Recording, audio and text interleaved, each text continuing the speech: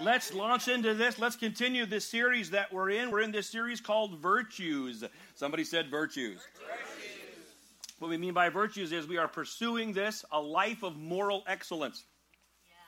We defined virtues last week by calling them a beneficial quality or a power of a thing. And I will always come back to that first definition to remind us that when we speak of virtues, we are not talking about something that is fragile, not weak, not flimsy. It is not the 8-carat gold pounded on cheap jewelry. A virtue is a powerful thing. But the definition that we're landing on, though, is this, that virtue is moral excellence. Ooh, somebody should say moral excellence. Moral excellence. Virtues, then, are principles or practices of moral excellence. Virtues are good, and they have the power to produce good. Ooh, all right, very good. I told Saturday night, 6 o'clock, that I was going to tell them that they weren't doing a very good job, and that I was going to tell them at 9 o'clock. I'm going to tell 9 o'clock that how you guys aren't doing. But you guys are. But they shaped up after a little bit. I shamed them into participation, which is excellent leadership, in case you want to know. They are good, and they have the power to produce good. The virtues that we're emphasizing are, first of all, we emphasized gratitude last week. The ones that we'll continue to emphasize, generosity, patience, and courage. That means today we're talking about generosity. Wow, okay, very good. Because I thought, well, I'm going to say that, and I'm hearing some of you say, you might say, hey, wait a minute. Oh, no, he's out. Mildred, that's it. He's after our money. Let's get out of here. We've already received the offering. Not after your money. I am after an increase in all of our moral excellence. But since you brought up money, I don't not mean money. You can be generous. You can be generous with almost anything. You can be generous with anything that is helpful or needed. That's really important. Being generous means you're being generous with something that is helpful or needed. If I have a bunch of stuff in my garage that I don't like, and I put it in the back of the pickup and I come to your house and drop it off, that's not being generous. Here you go. You keep that. Anything that is given and shows real love, that is something that can be done with generously. But, again, since you brought it up, if you cannot or will not be generous with money, you probably shouldn't consider yourself generous. Being a church boy, and I am one, I've been in church for a minute. What am I? 51? Mercy. 50, yeah, wow. I'm 51, and I've been in church for 52 years. So I heard a couple things. And one of the things that I've heard people say is, I don't really like to give in the offering. I prefer to help out in other ways. Well, first of all, I think it'd be interesting for you to try that out at Safeway. Second, what you're saying is that you like to do, what you like to do. I like to sing. I'll just sing. We'll try that at Safeway. I like this bread. I'll sing you a song.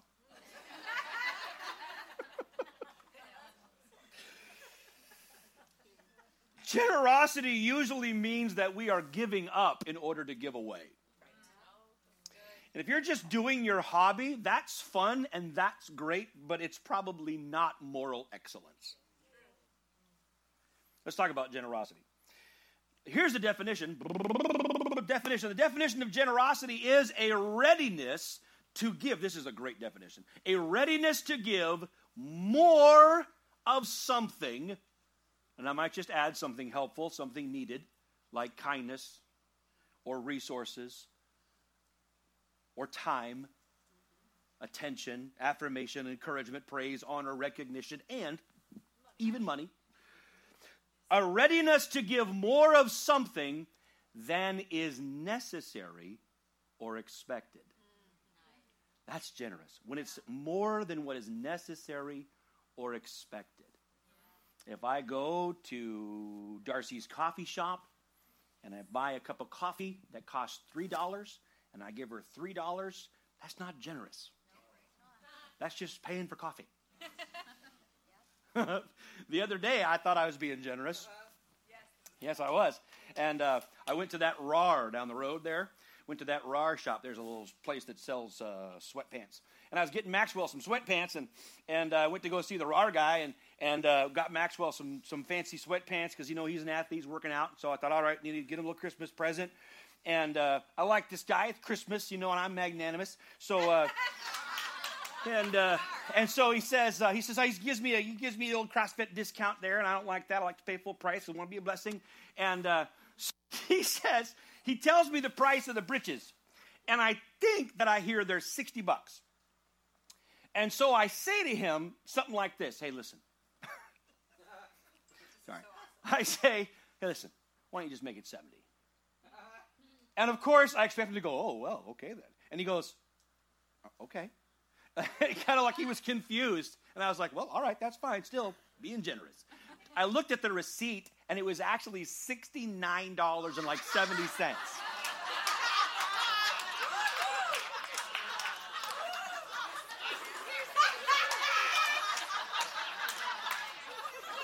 Why don't you make that for 70 and buy yourself something nice, huh? Okay.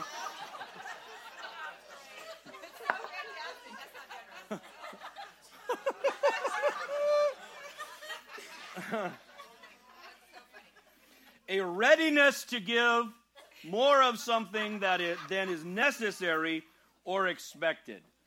The second definition, or the more archaic definition of generous, is actually of noble birth. Exactly. That should kind of throw us for a whiplash. Wait a minute. What are you talking about? Noble birth? I thought we were talking about doing stuff. Exactly. It comes more anciently because it was a practice that was recognized as something that was noble. That only people who had really noble background would do something like that. So generosity really reflects our character. But it also can affect our character. It can reflect what's in us, but it also can affect, it can change us. That's what virtues do. They are good and they have the power to produce it. That's right. People tend to measure their lives and their significance by their achievements, by their possessions, or perhaps their titles or their positions. But heaven measures the significance of our lives by what we do with what we've been given. Jesus will never ask us about our titles or our possessions. Not really about our achievements so much, but he will ask us what we did with what we were given.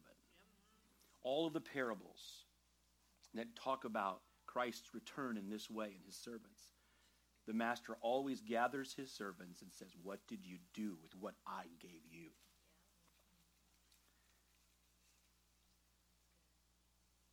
At Heritage, we like to say that we're sent ones. Sent ones. We live this apostolic life. We are sent out from this place to be expressions of Christ. Sent ones. But to be that, really, Jesus defines the nature of being a sent one by saying, freely, freely you have received. Freely, freely give.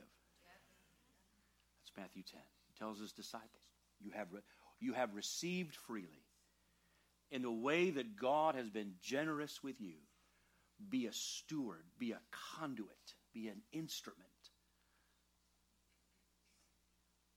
And our giving is not for applause or it's not for recognition. Our giving is worship.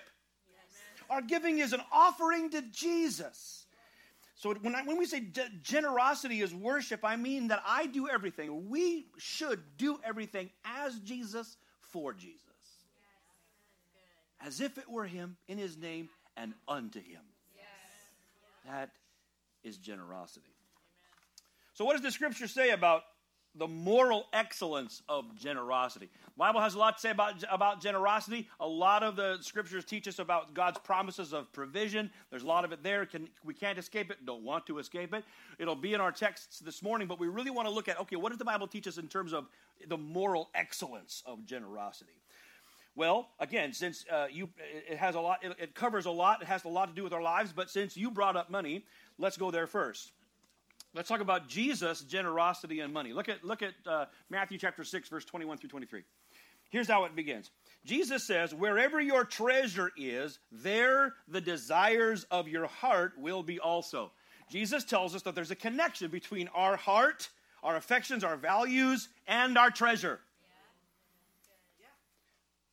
That what we do with our treasure is an indicator of our heart, but it also can direct our heart. Talked to more than one missionary who said, we said, look, we don't want people to. One of the reasons why we hope people will continue to support us on any kind of level on a monthly basis is because we know if they're sending us any of their resources, their prayers will follow behind. Their heart will follow behind.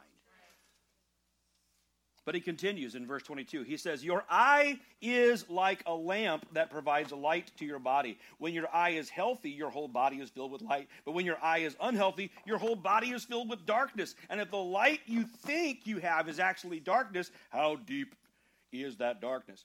Now, a lot of times we use this to talk about having pure eyes and have a good filter. And that's a great principle. And everybody should say amen.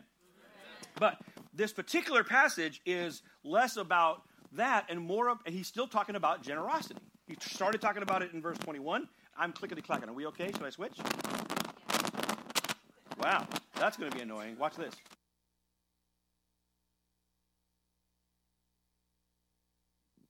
So he says, your eye is like a lamp. He's using a figure of speech that was common in his day. He's talking about the word is haplos, but it's talking about a generous eye or an evil eye. That's actually what it would be really great if the translators just said, your eye is a lamp that provides light. If you've got a generous eye, your whole body will be filled with light. That's what Jesus, if you have a generous eye, then it affects the light that comes into your life. But then he says, but if you have an evil eye, like this. If you have an evil eye, you've closed yourself off from light. The kind of eye we have determines the light that fills us or the darkness that prevails in us. And again, we're talking about generosity is moral excellence. It is morally excellent and it has the power to produce it in our life. But generosity is more about our heart than our hand. Generosity is about the content of our heart more than it is about the content of our hands. We know this because of what Jesus reminds us in Luke chapter 21, verses 1 through 4. Luke says that while Jesus was in the temple, he watched the rich people dropping their gifts in the collection box. Then there was a poor widow came by and dropped in 2 small coins. Jesus, I tell you the truth, Jesus said, this poor widow has given more than all of the rest of them, for they have given a tiny part of their surplus. But she, as poor as she is, has given everything she has. So generosity is not about an amount in our heart, our hands, but what the content and the intent of our hearts. It's not about an amount, but about the love, even the joyful sacrifice behind it. Let's talk about Paul. Let's go to Paul. Hey, Paul, yeah, what do you have to think? What about Paul's generosity and moral excellence? If you look at 2 Corinthians chapter 9, verses 6 through 15, we're going to read this in the New Living, and we're going to let Paul just mostly speak for himself without a lot of comment, I promise, because Paul really makes it clear. He speaks pretty well for himself here, especially in the New Living. Here's Paul. Remember this. We will remember. A farmer who plants only a few seeds will get a small crop. Everybody agree? But the one who plants generously will get a generous crop. You must each decide in your heart how much to give. Look at that. All the New Testament teaches us that generosity is a matter of you must decide in your heart. And then he says, and don't give reluctantly or in response to pressure. And then he's quoting the Septuagint from Proverbs 22. For God loves a person who gives cheerfully. God loves a cheerful giver. God loves a cheerful giver. We used to say, God loves a cheerful giver, so if you're a grump, keep it. Why do we say that? Because if you're a grump, it's not doing you or God any good. But listen to verse 8. And God will generously provide all you need. Woohoo! Then you will always have everything you need and plenty to share with others. As the scriptures say, they share freely and give generously to the poor, and their good deeds will be remembered forever. Once generosity is like that law of physics that sets something in motion and it stays in motion until something of equal or greater force acts upon it. Generosity stays in motion for eternity. Woo! Verse 10, for God is the one who provides seed for the farmer and bread to eat. In the same way, listen to this, get happy, he will provide and increase your resources. And then produce a great harvest of generosity in you. Now listen to Paul. He's going to talk about the progression of moral excellence here.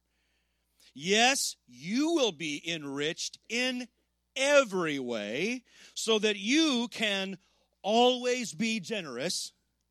And when we take your gifts to those who need them, they will thank God.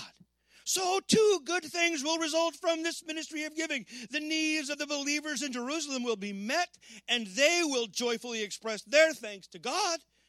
As a result of your ministry, they will give glory to God, for your generosity to them and to all believers will prove that you are obedient to the good news of Christ. And they will pray for you. It just keeps going.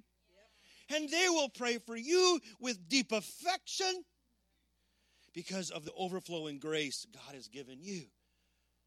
Thank God for this gift, too wonderful for words. Wow, what an incredibly powerful virtue generosity is. Friends, we cannot outgive God. I dare you to try. It'll be good for you. We will reap what we sow, so we should sow generously and we should do so joyfully. We should anticipate God to provide for and give increase to us so that we can be even more generous, and our generosity blesses others, and they in turn bless God, and this is moral excellence. Woo!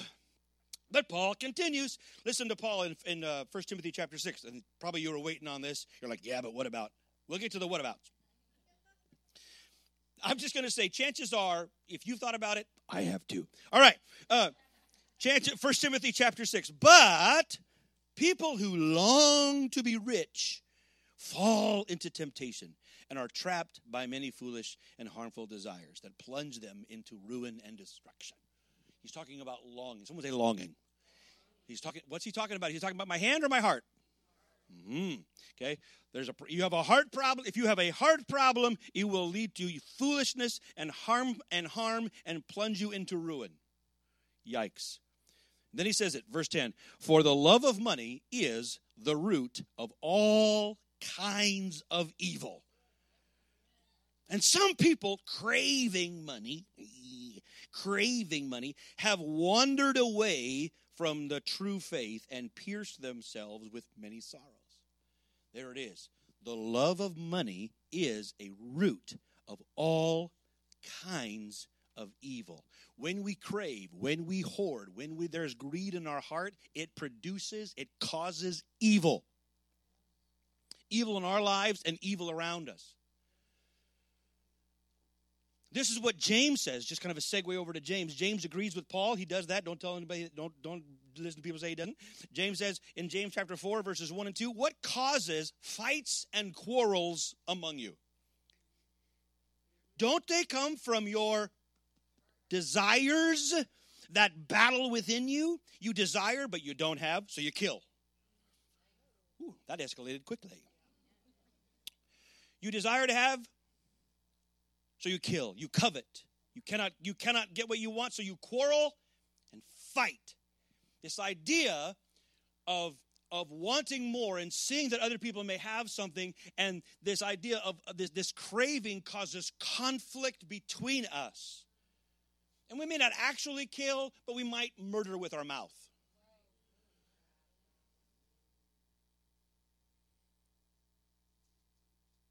Generosity is the strongest antidote to the love of money.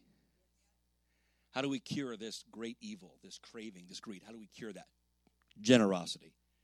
Somebody say generosity. You cannot be generous and covetous at the same time. You cannot be a craver and a giver. You can't be generous and greedy. You can't be generous and grumpy. You can't be generous and fearful. You can't be generous and selfish. Generosity does something to our hearts. It changes the field of gravity in there. Instead of measuring and comparing and competing, it shifts to celebrating and blessing and encouraging.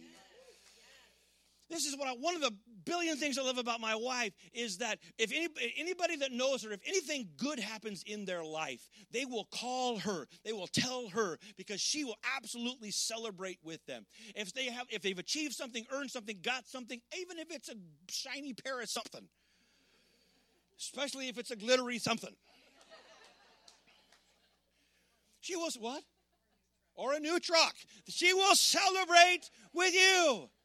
She will celebrate. She will do that. And she is the one in our family who I don't know. I mean, I like to do things, but she's a little bit better manager. But she loves to give. She loves to be generous. She loves to turn that thing outward. And I'll tell you what, it'll keep you from that poisonous thing of comparing, of craving, of wanting to make sure to keep people down a peg, all that stuff. Have a generous heart. If the love of money is a root of evil, then listen, then the love of giving is a root of all kinds of good.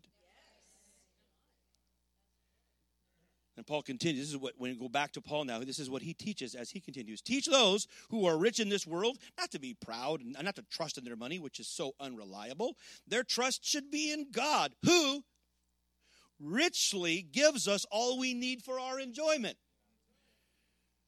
Tell them to use their money to do good. They should be rich in good works and generous to those in need, always ready to share with others.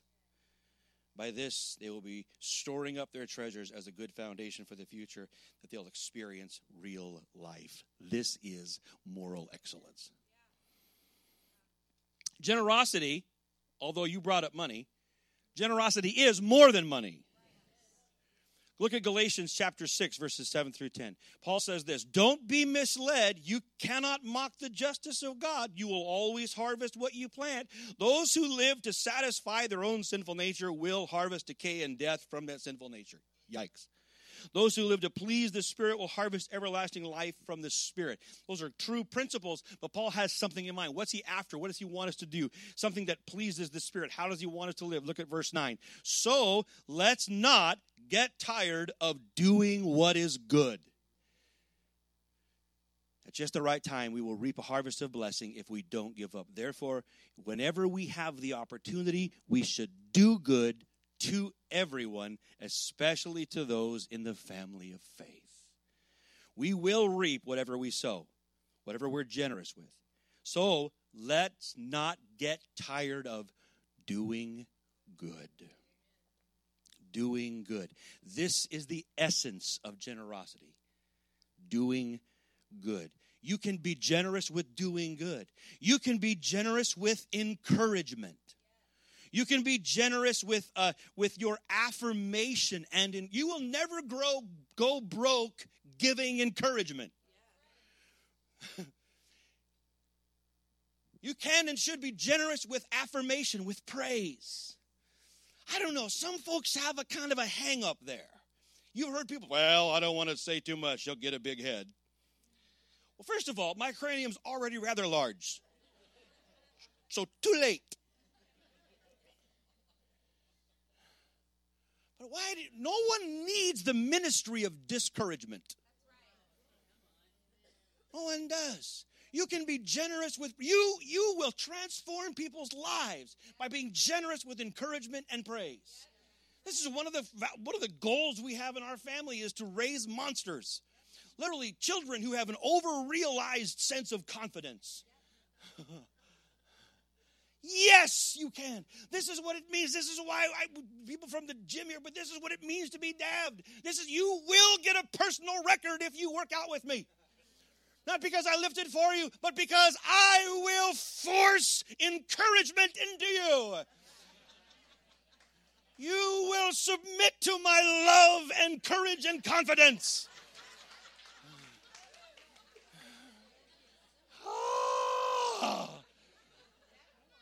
That beep, beep, beep sound of a truck coming is the encouragement that I'm bringing into your life.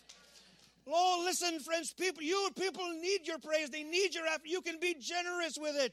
And it's never going to be too much. Oh, no, I encourage them too much. You can be generous with kindness. You can be generous with mercy. You can be generous with mercy. That means before someone says, hey, I'm sorry about that, would you just start. You start. Love covers a multitude of sins. Generous love does. You can be generous with kindness. You can be generous with doing good like our Savior before us. Remember, Luke tells us that we know Jesus of Nazareth was anointed with the Holy Spirit and with power, and he went about doing good, benefacting, giving away good. And as we have the opportunity, we should do good to everyone. Be generous, especially to those of faith, Paul says. Now let's close with one more passage. We'll come back and listen to Jesus because now he's going to really challenge us. Jesus and radical generosity. Luke 6, 27 through 35. Jesus says this, but to you who are willing to listen.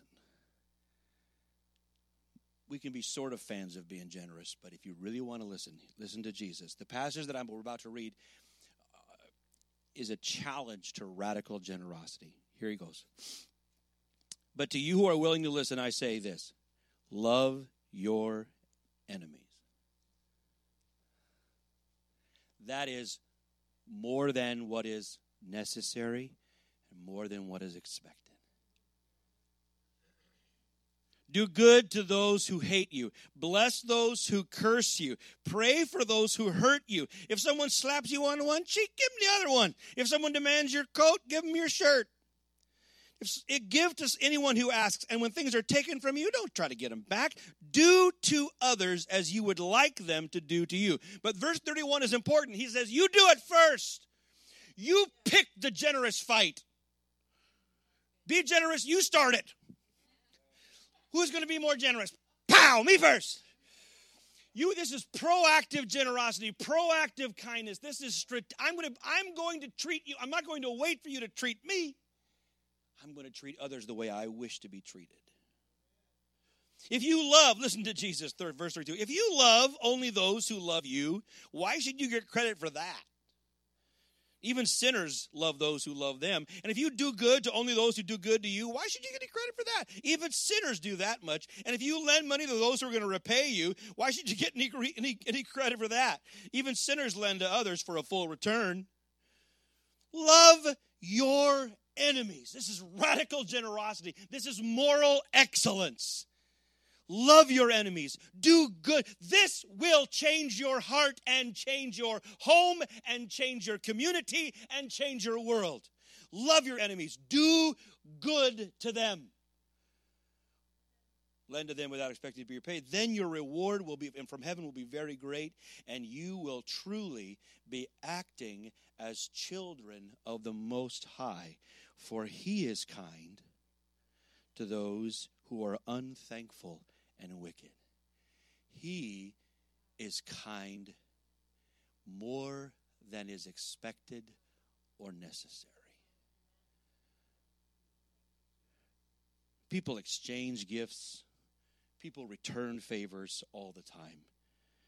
But Jesus is inviting those who will listen to a radical, world-changing, morally excellent kind of generosity. This is not passivity, this is powerful. This is not living in reaction to the world, but living proactively.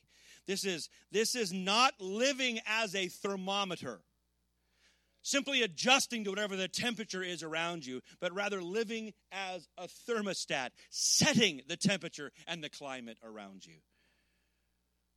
Loving those who hate you, blessing those who hurt you, doing good to those who would do you harm, giving with no strings attached. This is generosity that is rooted in faith and practiced in love. This is moral excellence. Imagine this with us. Imagine doing more than is expected or required because of love. Imagine enlarging the lives and the joy of others and enlarging your own joy in the process. Imagine suffocating greed, starving our fear of lack, and displacing selfishness. Imagine extracting the root of all kinds of evil and planting the seed of all kinds of good. Imagine loving others abundantly, tangibly, sacrificially, and with no strings attached. Imagine moral excellence. How do we do that? Virtue always begins with the Holy Spirit. Always. This kind of generosity is not best efforted humanism. It's not our best shot. It is, Lord, come and fill me. Lord, let me receive the generosity of your blessing, your Spirit in my life.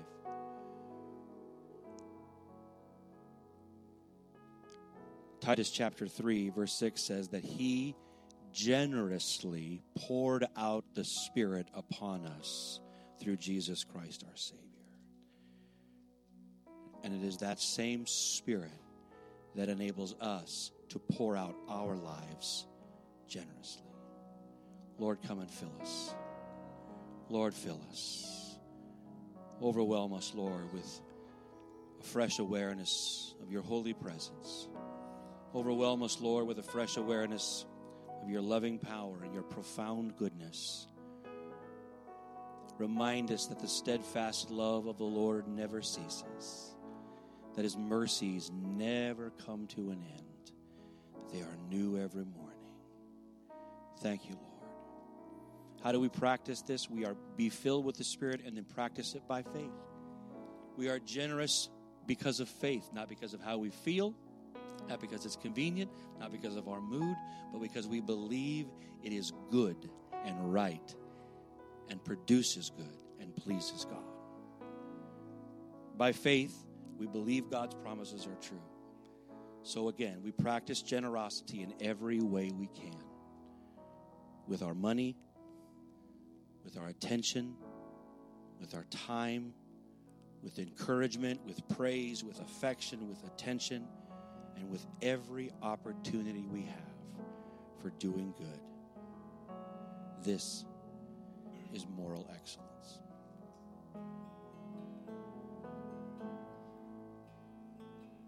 If you can use anything, Lord, you can use me. If you can use anything, Lord, you can use me. Take my hands, Lord, and my feet. Touch my heart, Lord, speak through me. If you can use anything, Lord, you can use me. If you can use anything, Lord, you can use me. If you can use use anything, Lord, you can use me. Take my hands, Lord, and my feet. Touch my heart, Lord, speak through me. If you can use anything, Lord, you can use me. And we stand together as we close. Father, I thank you for the gift that Paul says, this marvelous gift. Lord, we receive from you. We ask that you would pour out your Spirit and your blessing upon our lives afresh. And Lord, that you would anoint us, empower us, and inspire us to live generously because of the virtue of it, because of the moral excellence of it. This we pray in the mighty name of Jesus. Somebody said amen. Amen. Hey, it's Fellowship Weekend. We've got a generous amount of food for you in the cafe. Hope that you'll stick around. There's even special coffee. Woo, nitro coffee. All right? God bless you. Merry Christmas. Thank you for being here today.